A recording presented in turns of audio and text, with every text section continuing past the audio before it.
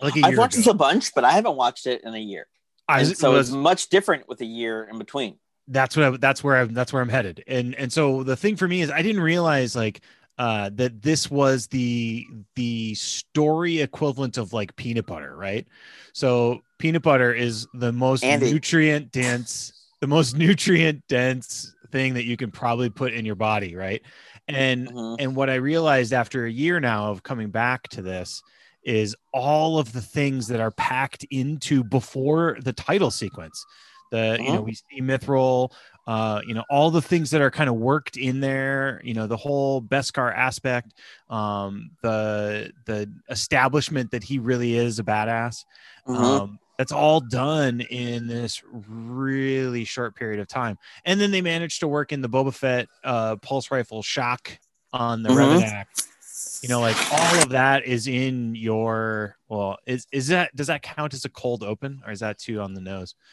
That's a cold open. I mean, that Given that literally they're they on may an have ice made planet. it. I think they did that on purpose. He's okay. Okay, I was curious about that. Like the I cold really think open that was on a the ice nod to the planet. fact that it was a cold open in a cold ice planet. I hope so, man. But I was after a year now going like, wow, like so much is in basically the first, maybe 10 minutes.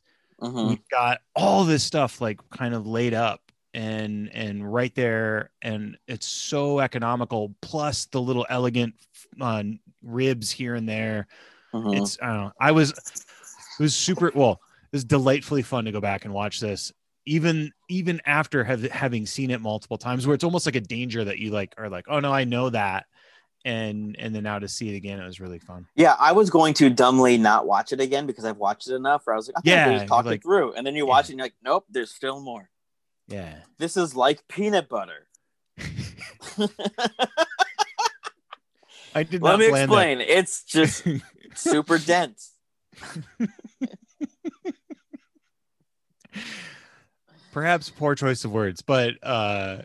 I actually think it's a great analogy. I was just mocking it because in our friendship, we've made the analogy of things are like peanut butter so many different ways and times that it doesn't even count anymore. It's like, for some weird reason, we've made peanut butter an inside joke. It's delightful, much like peanut butter. Yeah. It's funny is I don't like peanut butter. I really like it. Yeah, I know you do. Yeah. I really like it. You say that with the reluctance. Like, I hate to tell you this, but peanut butter and I have been getting pretty serious. Yeah, it's my like. It's actually one of my few food vices right now is peanut butter. I feel like if you were to die right now, and then the doctor would have to do what is it when they go through medically and check out cause of death? Autopsy. Yeah, I feel they have to scully my body. They have to scully your body. Somebody would have to come out with a regular kitchen spoon and be like, "There's a lot of peanut butter in here," and like scoop it out. And then I would be right there on top, being like, "It's like the densest source of nutrients in the galaxy." We cut them open and it's all Star Wars. Yeah. Well, it smells like Star Wars in here. And you're just like, say it. I thought he smelled worse on the outside. All right, you ready to start the episode, Andy? I think so. Okay. All right, Andy, is this the way? This Most is definitely. Oh, sorry. That's for the end of the podcast, Andy. Oh. No, that's okay. Guys, this is a Mandalorian podcast. We are covering episode 1, the very first one, season 1, episode 1, the pilot. We will make this noted that we are doing this after season 2. So just our timeline wise, we are well aware of what happened in the next 2 seasons. We are hoping to not ruin any of that for you by breaking this down, but this is your listening companion to Mandalorian. Please rate, review, and subscribe to this podcast, and please send Andy DMs and Venmos. Yes. Andy, what's your Venmo? I don't have a Venmo. I Okay, have then you can send PayPal. Andy's Venmos to me at Yeah, Aaron so M. send all your Marsh. Venmos to Aaron. And yeah, guys, thank you for listening. You guys have been doing a great job of listening. I'm surprised every week that people listen. Yeah, It's kind of amazing. So let's break down this episode, Andy. Let's do it. I can't wait. So we start off, as we mentioned earlier, with the Yes, cold we open start off on a cold yes. planet. Very Maldo funny. Kreese. Maldo Yes. Kreese. They, I think it's hilarious. They're on an ice planet for their cold open. Absolutely. And then we go to a bar full of thugs looking semi-familiar. They chose a lot of like minor characters from other things. We could spend a lot of time on that, but there's a lot of things to cover in this. This is episodes like peanut butter. It's the most dense nutrients in the planet. And and we get to thugs speaking Huttonese. Yes. Which is great. It's letting us know already that they're dealing with things in canon. We're going to be semi-familiar with things, but also not truly familiar with things. And then they introduce, of course, that there are credits, and that is the currency we are going with, which is regular Star Wars currency. And there's a little bit of a scuffle between this blue fellow, played by Horatio Sanz. Yes. He is a Mithril who is unnamed, at least at our, or he's unnamed. At this point. Yeah. And we'll call him Horatio Sanz. Two guys at the bar. We'll call him Jimmy Fallon's best friend. And he's having a little bit of trouble at the bar. The doors open, much like a Clint Eastwood movie and a cowboy thing. And there's our Mandalorian in like a hero shot. The theme hits for the first time. Feels big. The whole bar stops. Very much Western. And the thugs turn their attention away from Horatio Sanz onto this Mandalorian. They follow him to the bar. They ask him if his helmet is Beskar.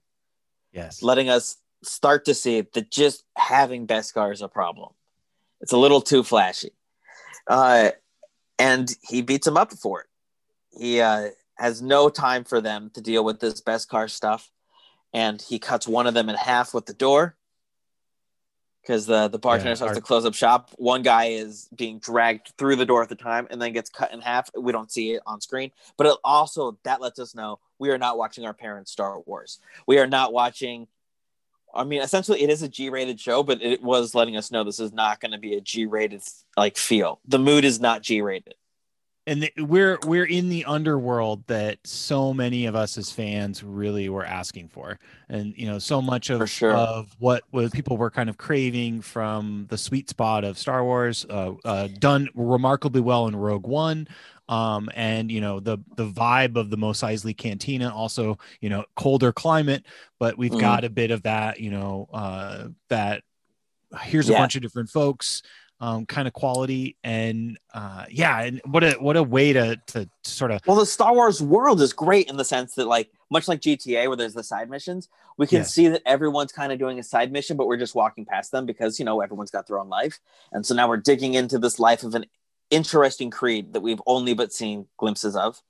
He shows us a bounty puck for the first time. He puts it on the table in front of Horatio Sanz to show a hologram of his own face, and then he even goes, "Oh, is that me?" And lets you know that he is on a bounty. He has found the bounty. He is going to get the bounty. And he tries to kind of charm him and goes, "Hey, listen, I can bring you in warm. I can bring you in cold." The bounty's let him know that he's got a lot of money. He goes, "I don't care. I got to take you back." And then he takes him kind of in shackles to a Khabzant. Is that how you say that? I think is I know that he's speaking Kabezian, so I think he's a Kabezian, Kabaz. We would know this character. It has kind of a small snorkel, elephant-like snorkel nose, playing an amazing recorder, which is hilarious given that the recorder was used for the Mando theme.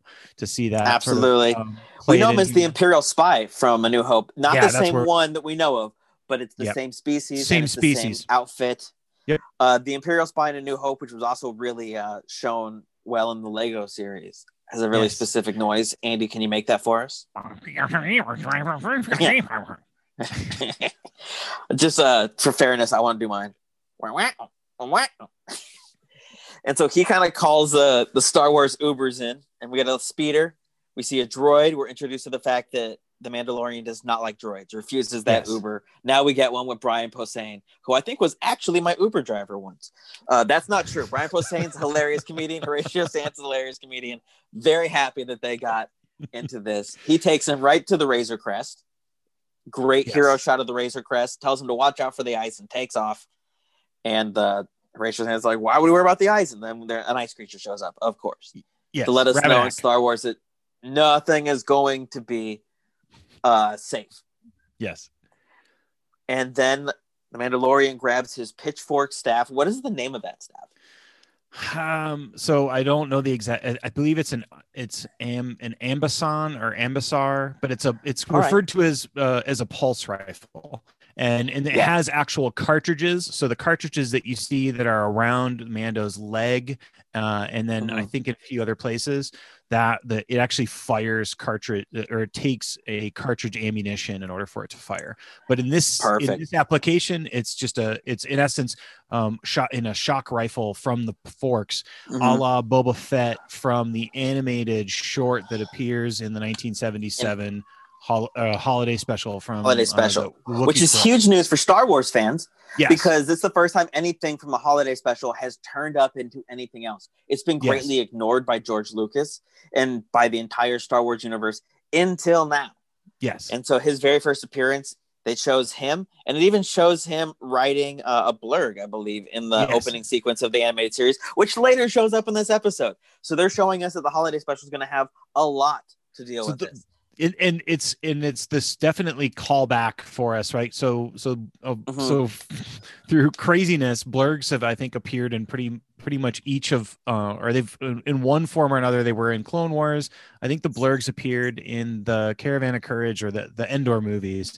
They didn't appear in for sure in the holiday special. Maybe it did. We also get, as a response to the fact that this Ravenik is now burst out and on their tail, we get a very interesting phrase from Horatio we get our Sands. first Dank Ferret. Yeah.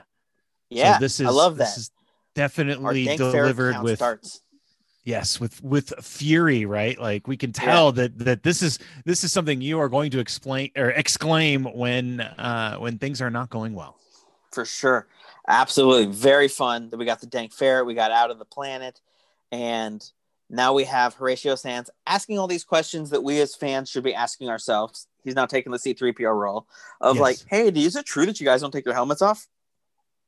So we are now introduced to like, this is the creed that we're going to go with for this guy. Also, Mandalorian's not talking at all, but he's asking all these questions, like, hey, can I use the Vec Tube? Which has been, the space toilet has been a large question this entire time, and now has been introduced and shown. And then he walks his way down to the Vac Tube, and you see it. Looks like a regular toilet. Congratulations, first appearance of the toilet. I know that sounds like I'm being sarcastic, but actually something we wanted as fans. Yeah, it's there's a tone of realism that is being struck right away, and then very nonchalant and naturally we're getting a lot of information from our mithril friend Horatio Sands in the back and forth, and then the withholding from Mando gives us a huge amount of character development in him, which is really quite cool. Yeah. Maximum character development for the amount of lines that he has. Very cowboy-esque. And it also is showing us that they're going to do us a lot of fan service by answering these questions that we have sarcastically asked the Star Wars universe for years.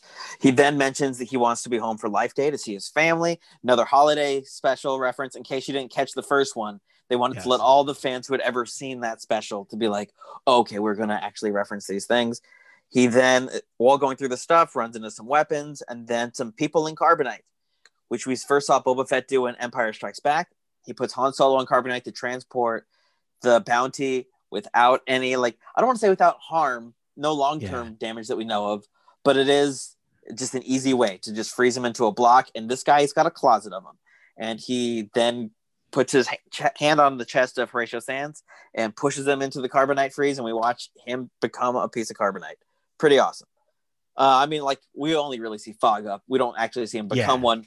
But then when they show him as a slab, And then we land on another planet. Andy, what's the name of the second planet? This planet is Navarro. So we're still in the Outer Rim again. And this is the home of the Bounty Hunter Guild.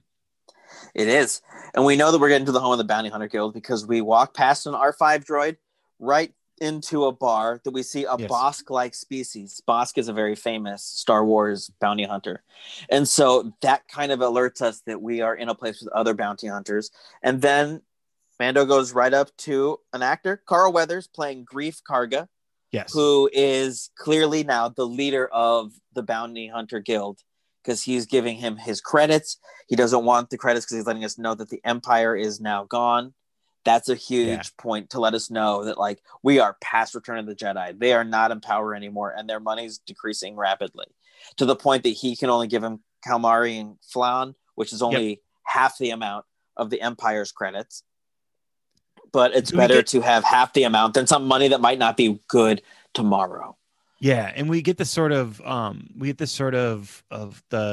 the trouble in the wake of the ashes of the Empire, sort of a piece, right? That I think is quite interesting.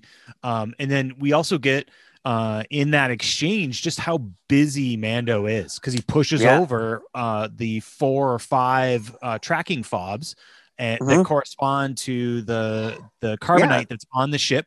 We get a little bit of a little cut sequence of them offloading to the Razor Craft. Yeah, they offloaded like multiple. It's like a row of people just sort of taking the carbonite, and he's not getting that much for it.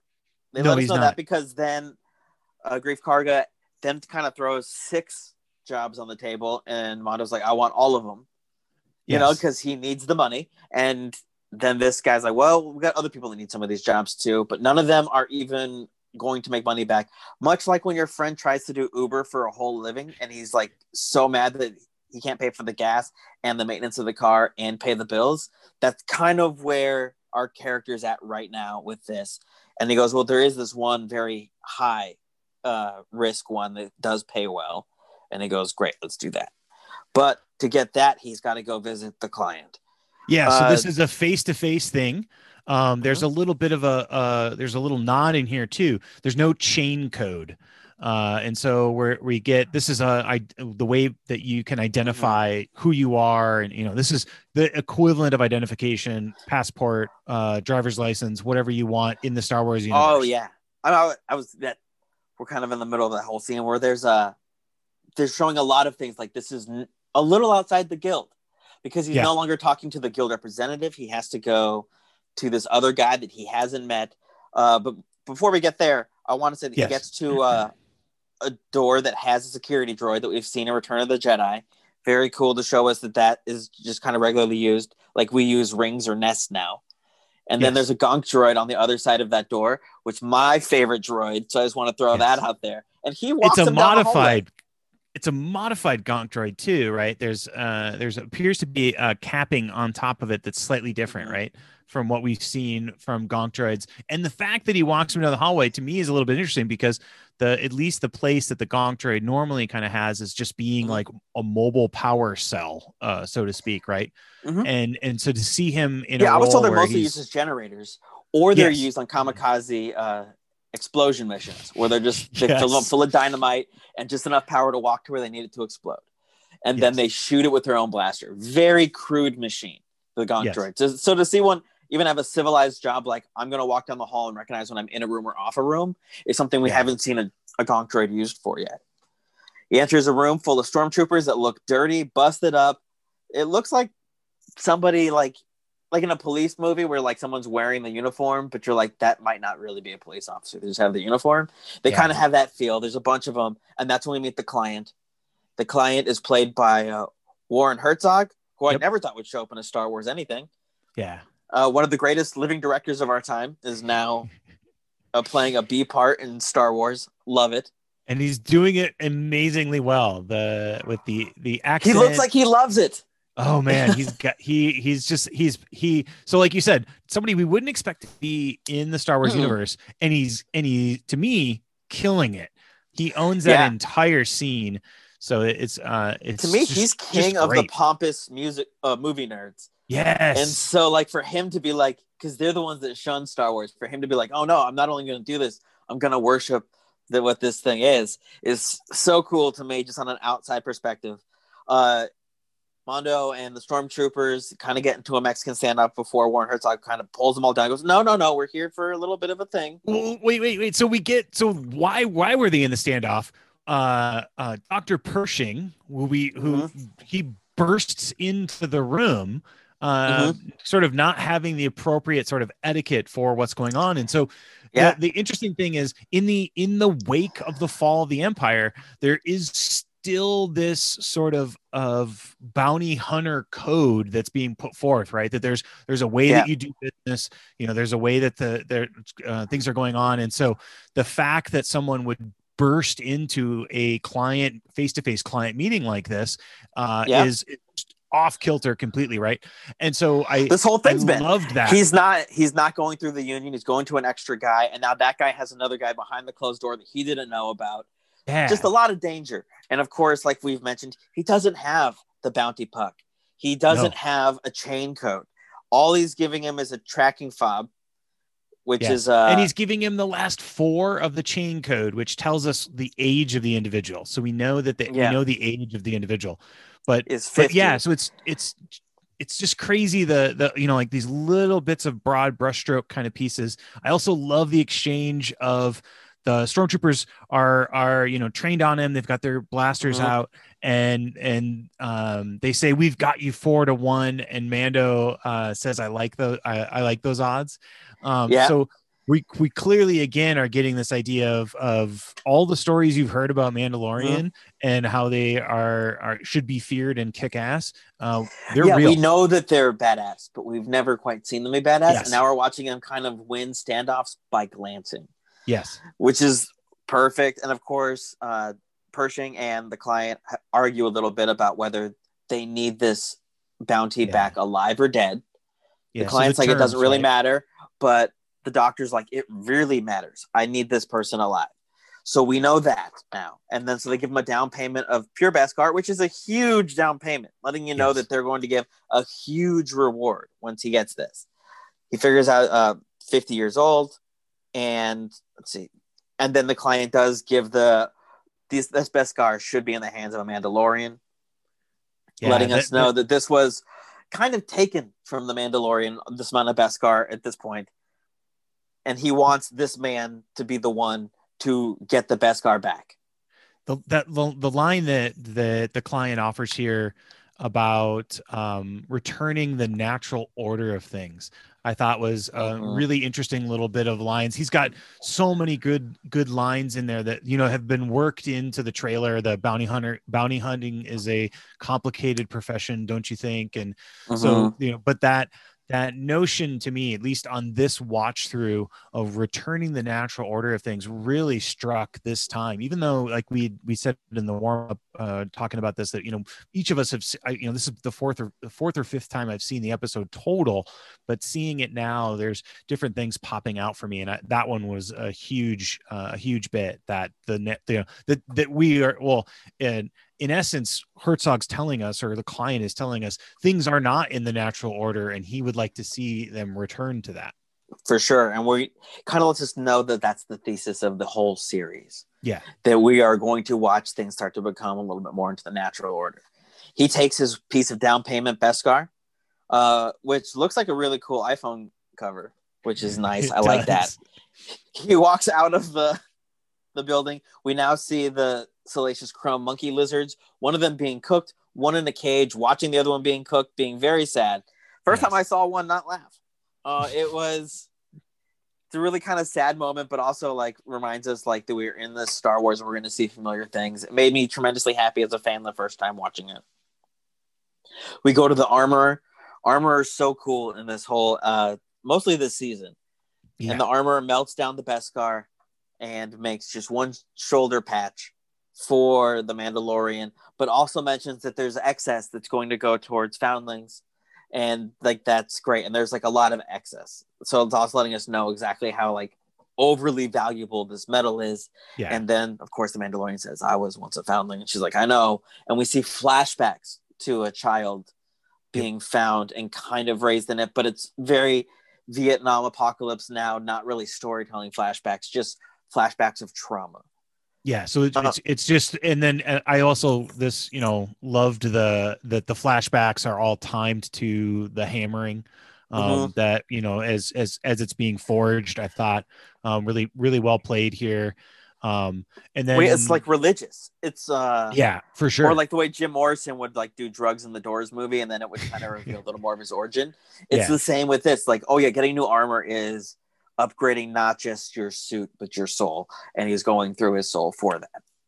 the armorer also mentions briefly in here. So I've had questions for folks that are watching, like, and they'll listen to Mm-hmm. us talk about things, and they'll go, well, how did you know this? Like, so how did you know?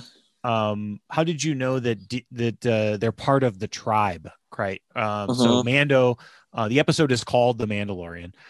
We're here with the armorer. We don't have a name for the armorer, but in the way she receives that, and then talks about it, she mentions that it's good for it to be back with the tribe. So that's Mm-hmm. our first sort of nod, very nonchalant, but it gives us an idea of who Mando's a part of, and then also who the armor is a part of. We also Yeah, it see, really lets the armor give a tone, like the way yeah, that a rabbi will be played in a movie, where it's like a lot of black background. Not that the armor was shot mhm, with black background, but it has that tone of like this is a reverence, yes. a reverent person that we go to for upgrade. Go ahead. And then last thing really quick, the armor has a helmet that's different than most of us would normally see for a Mandalorian. And so I think that's, to give us also a notion of that, like you Of said, that there's course. there's a ritual quality, there's a specialness to this. This is someone respected amongst the community. And so, we've got slightly more medieval sort of knight quality to the eye opening in the middle slit, and then she's got bumps and almost like mini horns on the top of that helmet. So I think those are some interesting aspects. Last thing I'll mention is I loved how this was mixed in, and I missed this on at least my first two watchings, where the armor asks, has your signet been revealed to you? So Yeah. so there's this little nod to, and so I think people would potentially miss this, but so the idea of there being a signet, and so we kind of are loaded with a bit, a little of foreshadowing around that. And so for us, at least, if you're a super Boba Fett nerd, you'll know of at least so Boba Fett's signet is the Mythosaur skull. He also wears a Mm-hmm. signet from Jaster, spacing on his last name, but the guy who trained Jango Fett also trained Boba Fett. Yeah, that's the Leaf Jas- logo, right? yeah, it's that little leaf logo across a circular deal that's on just above his like left pectoral kind of plate. So anyway, that there's all this is weaved in. So like all the things we've wanted for give us more of a backstory, and it's done remarkably well, right? So if we were to It is, because we're also only getting tastes of it. It's like letting us know yeah, it's going to reveal it through time. We're gonna yes, get it, but yeah, it's definitely like seeing the whole Thanksgiving table, and we only get to taste one thing, and they go, let's go to the next room. You're like, we're gonna go yeah, back to that table. Yes, we will.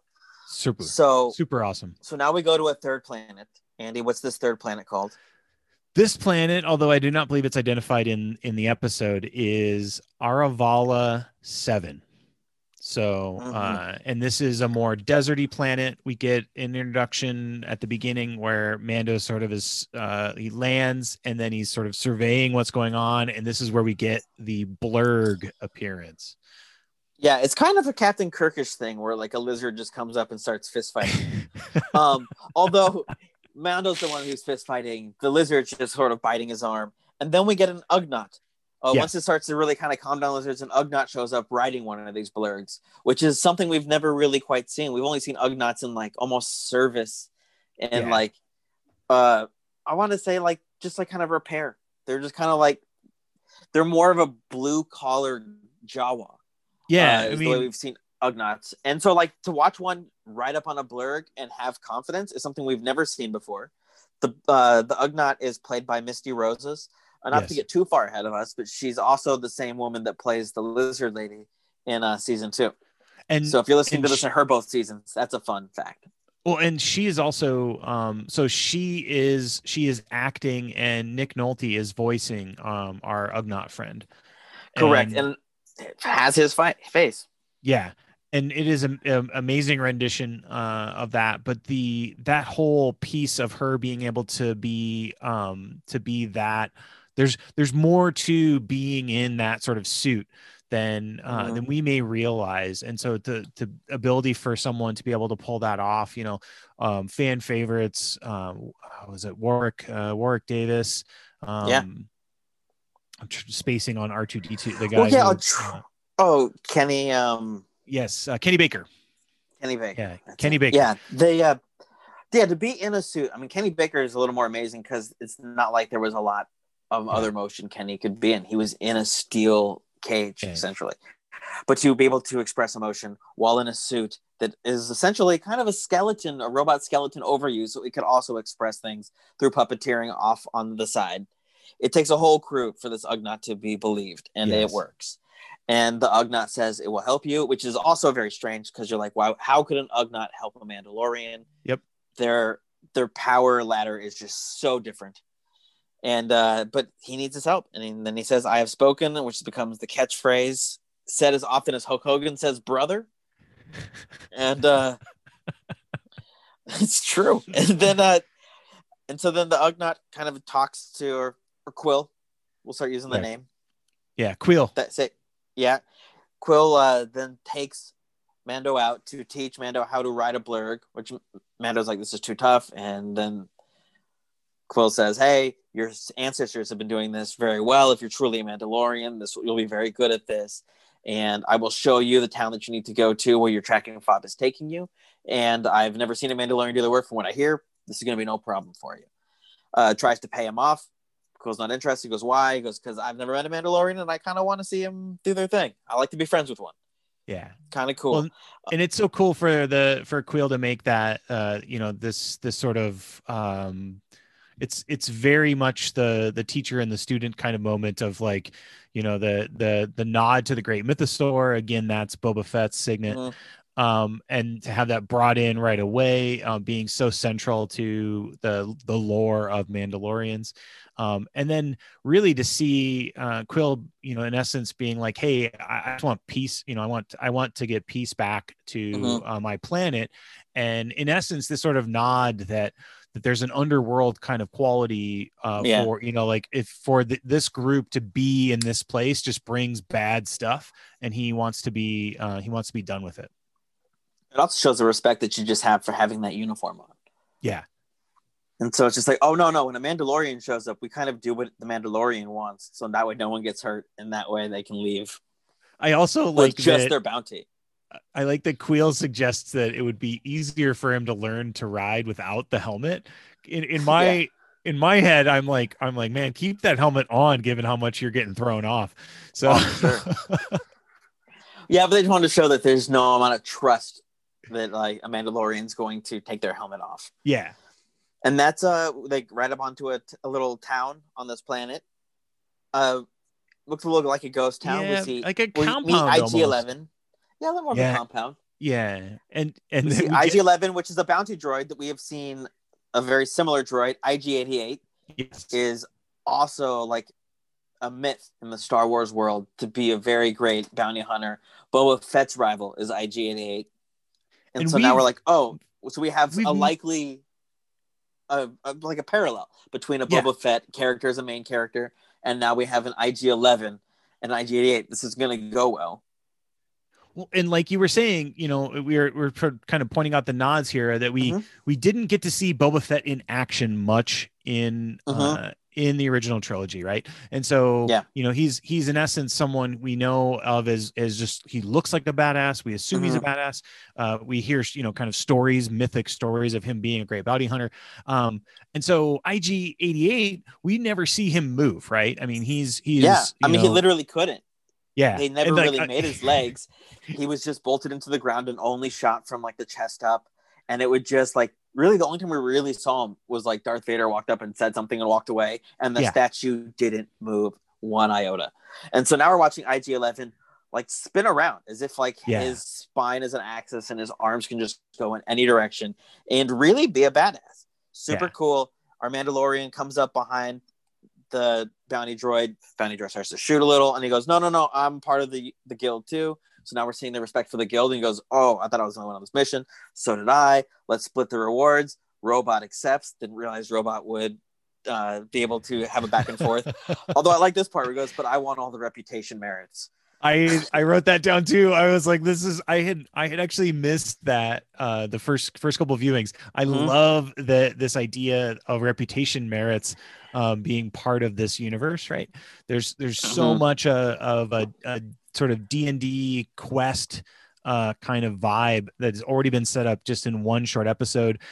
We've got Mando wearing this sort of patchwork armor. If you've ever played a game like EverQuest or any of these sort of the MMORPGs, you start out, you kind of like wear whatever you can wear, and then for him to have kind of like this super nice piece, he's got his pauldron, and one good shoulder. Yeah, one good shoulder. Lean into every shot with that shoulder. And so the reputation merits it was just an amazing little bit as well. I love that line. I like it too, because I never thought of a robot being like, "I'm here for the pride." Yeah. The robot wanted the reputation merits. And they were still getting shot at, and that's when he said, "Okay, let's try this." It's not going well for them, so the robot keeps trying to self-destruct. And I love this gag. I love this. Like, I do too. I'm gonna self-destruct. I kept making fun of it. Do not do that. Yeah. That it's just like a white girl being like, "I can't even." And so like every time it gets a little bit harder, it's like, "Well, okay, I'm gonna self-destruct now. Don't you dare. I'm gonna self-destruct. Don't you dare." They eventually break into a room. Actually, we should talk about the little gauntlet. There is the stormtroopers bring out the gauntlet, or these aren't stormtroopers. I'm sorry. These aren't stormtroopers.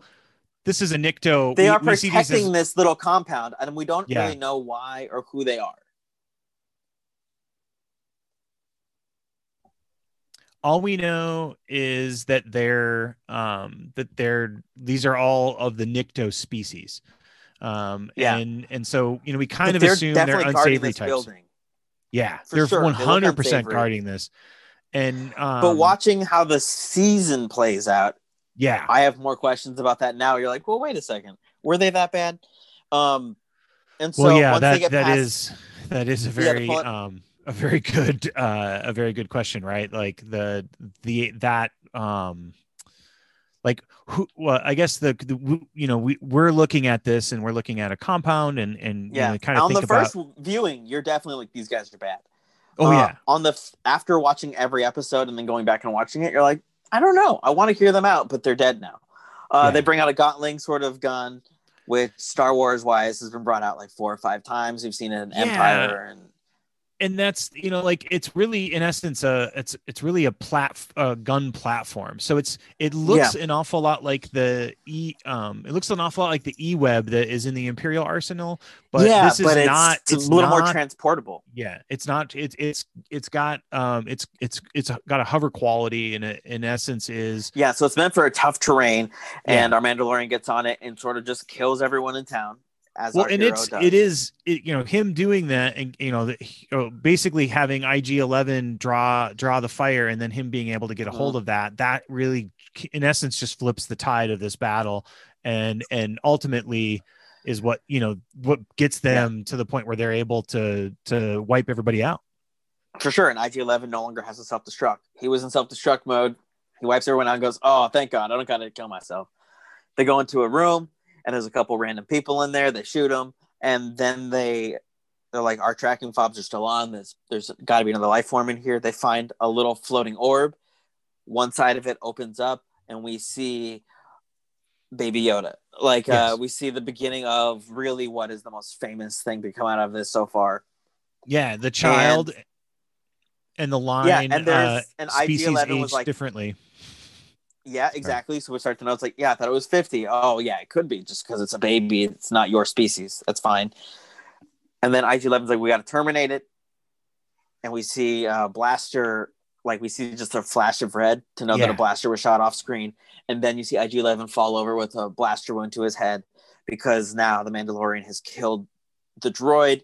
Upon every viewing, I believe that the baby used the Force to control to make the Mandalorian fall in love with the baby immediately, to choose sides, to stop it from the robot that he knows who is terminating him. I think that's a part of why. Super interesting theory now. And so, okay, so we've been doing this. We've been doing this for a while. I've actually not heard anyone bring that up. So maybe I was not paying attention, that the idea that the child was using the Force on our protagonist on the Mandalorian. I believe he did, because there was an instant love that he saw immediately upon seeing it. There was the argument of alive and dead that was brought up earlier to leave a gray area. But there also is this longing gaze that you get immediately that you don't really get from hunting down a bounty. Yeah. And to me, it makes more sense that he kind of force controlled him for a little bit, to be like, no, you love me and you're going to kill that thing and I'm going to get out of here safely. Because that's how this baby has survived other things that we haven't seen yet. So to your point now, okay, so this is cool that you bring this up. And I hadn't thought of this, but the finger touch at the we closed the episode with the finger touch. That really, now in what you're pointing out here, that shifts that to more of the child enthralling the Mandalorian there. And that's a very, very interesting. So I had read the scene as the Mandalorian was taken by the helplessness of the child. And that was kind of where that was coming from. So it's a really interesting reading of like what that could have been. And that final sequence was, to me, was like the pinnacle of how good they could make TV, in essence, the streaming, it's not on TV, but we think of it, non-theatrical. And for it to end like that was just, just like, wow, you're like, okay, this is perfect. Like, sign me up. I want like 100 more of this. For sure. But yeah, I mean, that's how I feel about it. I felt about it. Yeah. Upon the first viewing, I was like, oh, I'm in love with this show and I'm going to watch this. And I was absolutely shocked and floored to see that baby the first time. Even if you are watching the show today for the first time, even though it's years removed now, you're going to recognize the baby because it's become the most famous little marketable thing. Totally. But it was a really cool moment. Great introduction. I do believe that's the way it all ran down, because also you can't use the Force on a robot. Yeah, no, that would make. So it's just like, all right, baby can read that fast. And that's, then it says directed by Dave Filoni. At the time, I didn't realize how much I would worship that. Yeah. And it's like, oh, super cool. We got concept art, cool music, and stories out. Did I miss anything, Andy? With 4 pages of notes? Yeah, no. Well, I mean, I had you got, so the one thing there's one little bit, there's an exchange that is to us important from the cold open, where the Mandalorian rejects the droid driven speeder. So when they finally kind of get through the battle with IG-11, Mando says, not so bad for a droid. And that was one of those things where I probably missed it the first 2 or 3 times I watched, because you're sort of drawn away by the actual battle and all the other things that are kind of going on with that. And so just to see in a short episode, like, or maybe the reputation merits should be awarded to IG-11 for valiant battle, that he could that he could turn our friend Mando to basically acknowledge that he's not so bad for a droid. I also just the your droids can't, your droids aren't allowed here, kind of call out to New Hope. So this idea of like, oh, droids are bad, but you're not so bad for a droid. So that was just this little 5-word, whatever, 6-word line there that I thought was pretty interesting. And then, the strikingness of being able for us to have this sort of underworld quality, to be somewhere where there are Jawas, and be somewhere where we've got the, mercenaries and pirates and everything else, that to have the payoff of that battle at the end in the compound, and then to have the basically reveal of the child. So to be totally honest, last year, I didn't watch this. I didn't watch chapter 1 until I started seeing pictures of Baby Yoda. Interesting. Or I should say, I started seeing pictures of Baby Yoda. I didn't know from the pictures that Baby Yoda was in The Mandalorian. So I can't cry like spoilers or any stupid, silly thing like that. But so it was one of these things where like, oh, like I would thought it was just Disney teasing a new Disney, because it was, Disney Plus was new. It just come out. And it was day one of Disney Plus. Yeah.